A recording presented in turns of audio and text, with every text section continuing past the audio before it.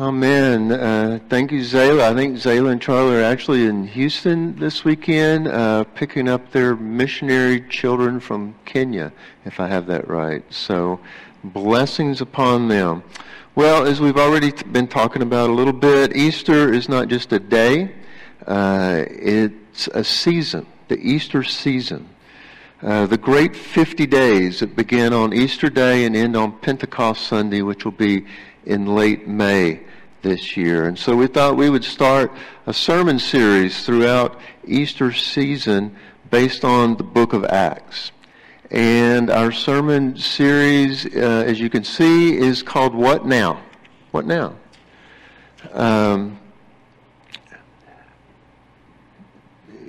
Becoming a resurrection people.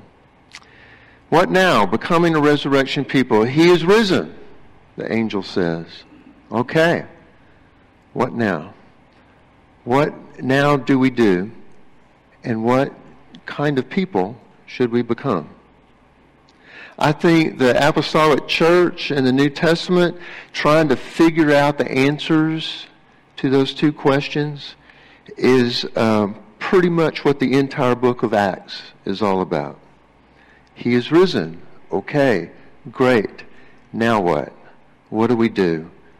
What kind of people do we need to become?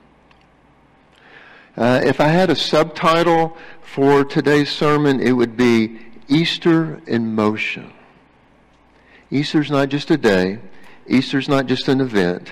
It's not even just a season, but a movement. The resurrection in action. Jesus on the loose. The Holy Spirit at work in the world. Now clearly Easter is on the move in this 4th chapter of the book of Acts. And here you have this little vignette, if you will, towards the end of chapter 4, in which it's entitled, The Believers Share Their Possessions. And so it's really quite amazing when you stop and read this slowly. It's like it's describing the golden age in the history of the church. It talks about how great and powerful unity is present. All the believers were one in heart and mind.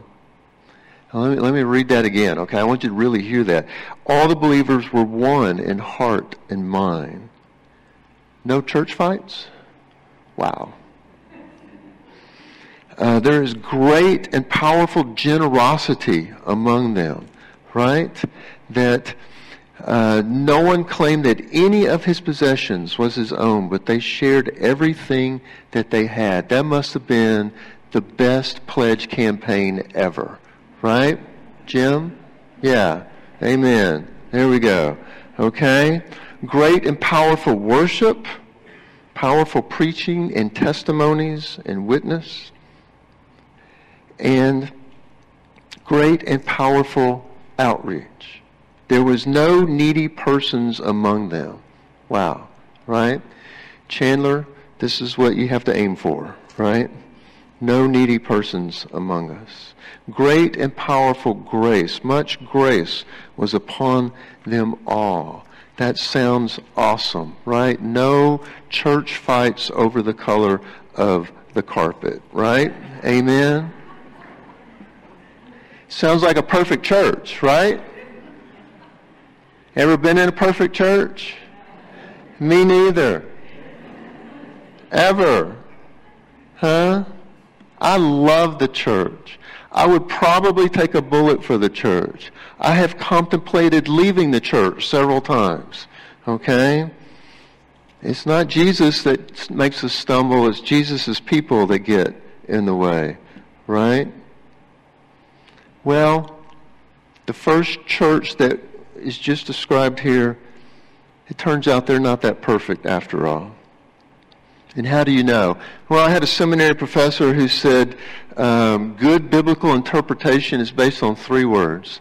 Context, context, context. And so what's the context of this story? Well, right before it, in that chapter 4, the apostles have been thrown in jail for the night by church leaders. They have to appear before the Sanhedrin. They're doing something new, and they're doing it outside of ecclesiastical authority and institutional guidelines. This is not the way we've always done it, is the basic issue. And then right after is this story about Ananias and Sapphira who lie about their pledge. And it turns out to be deadly, both literally and figuratively, for the church. Lying in the church? Wow. You keep reading on in Acts and you realize that they are slow to believe that when Jesus said all, he meant all. That when Jesus said all nations and all people, he really meant all nations and all people. And so they struggle with this so much that in chapter 15 they have what's called the Jerusalem Conference. It's basically a denominational meeting to decide if Jesus really loves everyone or not. Or does Jesus just love people like us, but clearly not people like them? The church, the New Testament church, the apostolic, there we go, sorry. The apostolic church argues with one another. They're slow to understand certain things.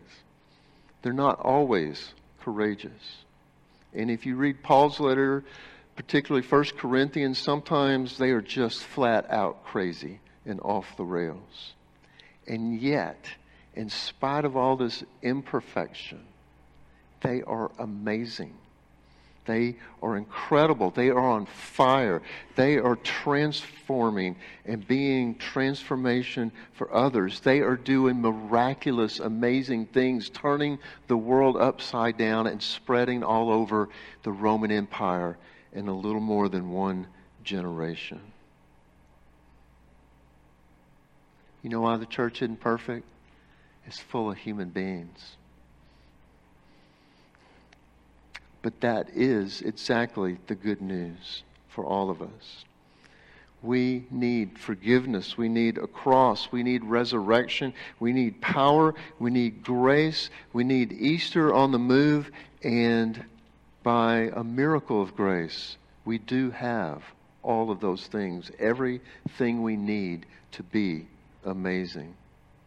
Friends, let's be clear here. This is not a story about a church that behaves very well. It's a resurrection story.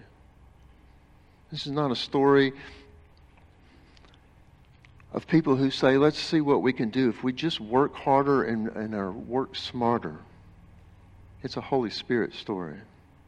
This is not a 7 ways to increase your church attendance seminar or $100 off if you pre-register online ahead of time story. It's a miracle story. And we need to make sure that we really get this. This is a story of people like us who allow themselves to be caught up in this Easter story. It is God's story, and God is using them to create an amazing story.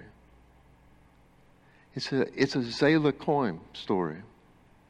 Zela, who is a preacher's kid and has been sitting in a church pew pretty much her whole life, but the Holy Spirit comes and suddenly she is so full of joy and on fire. I called her. I said, Zela, would you come to the church? Let us just video you giving you your witness. And she said, well, I don't know what to say.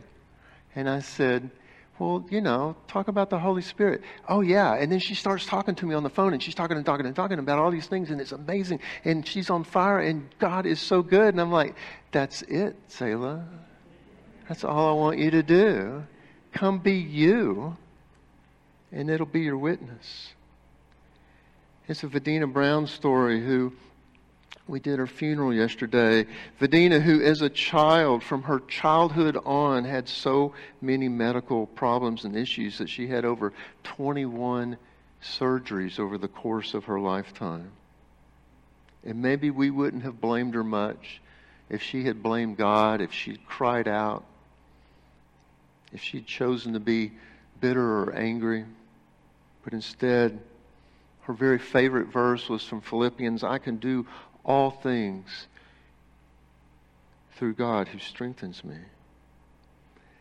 And became in her own way, and inspiration to others. Easter on the move. When I came to this church, particularly that first year, there was just all kinds of things that kept happening. And I just kept thinking, somebody's praying. I just kept thinking, surely the Holy Spirit is in the neighborhood. Because I could see that God was doing some things. It wasn't me. It wasn't us. It was God doing something through us. The Holy Spirit was in the neighborhood.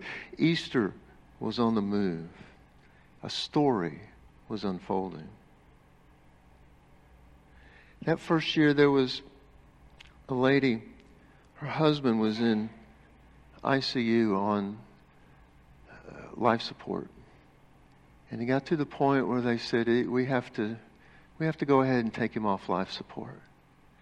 And so she and I were there in ICU, and some members of her Sunday school class, and we gathered around and we prayed, and I anointed him with oil, and I leaned over and I whispered in his ear, I said, go be with Jesus now. And immediately, he took a long, deep breath and exhaled and passed away.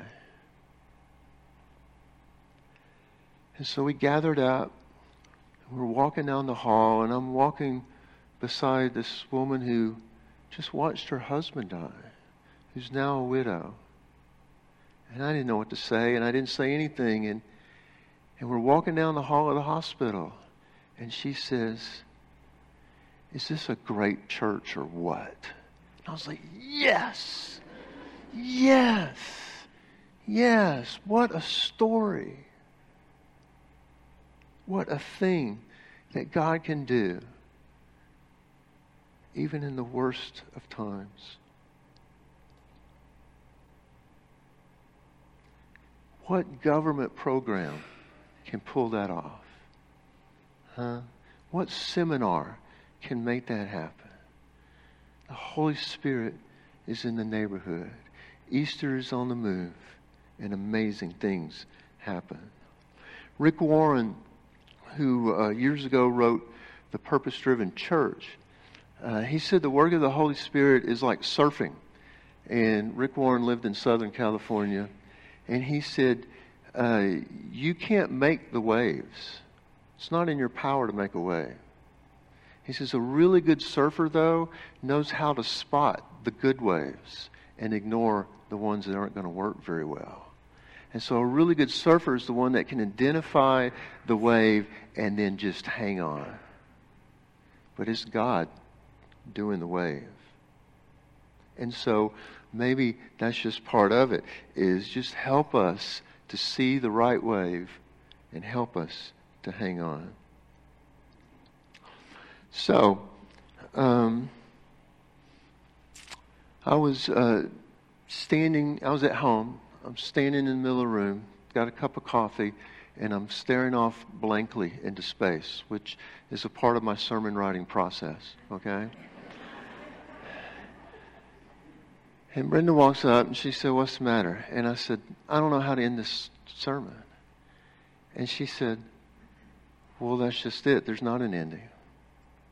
We're still in the middle of the story. It hasn't ended yet. And I thought, that's a great ending. The no ending. That's it. I don't know which of us graduated from seminary, but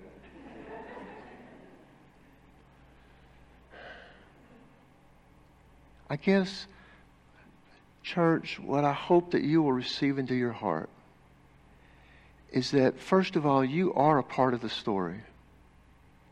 I mean, just you being here today, just you getting up and coming here today is proof that you're in the story.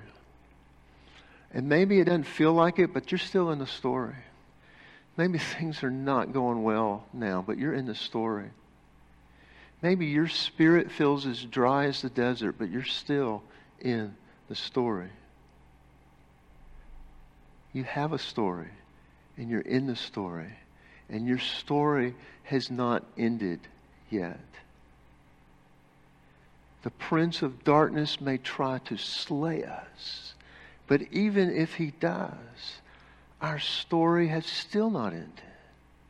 Because the light cannot overcome any amount of darkness. We're still in the story. Amen? Amen.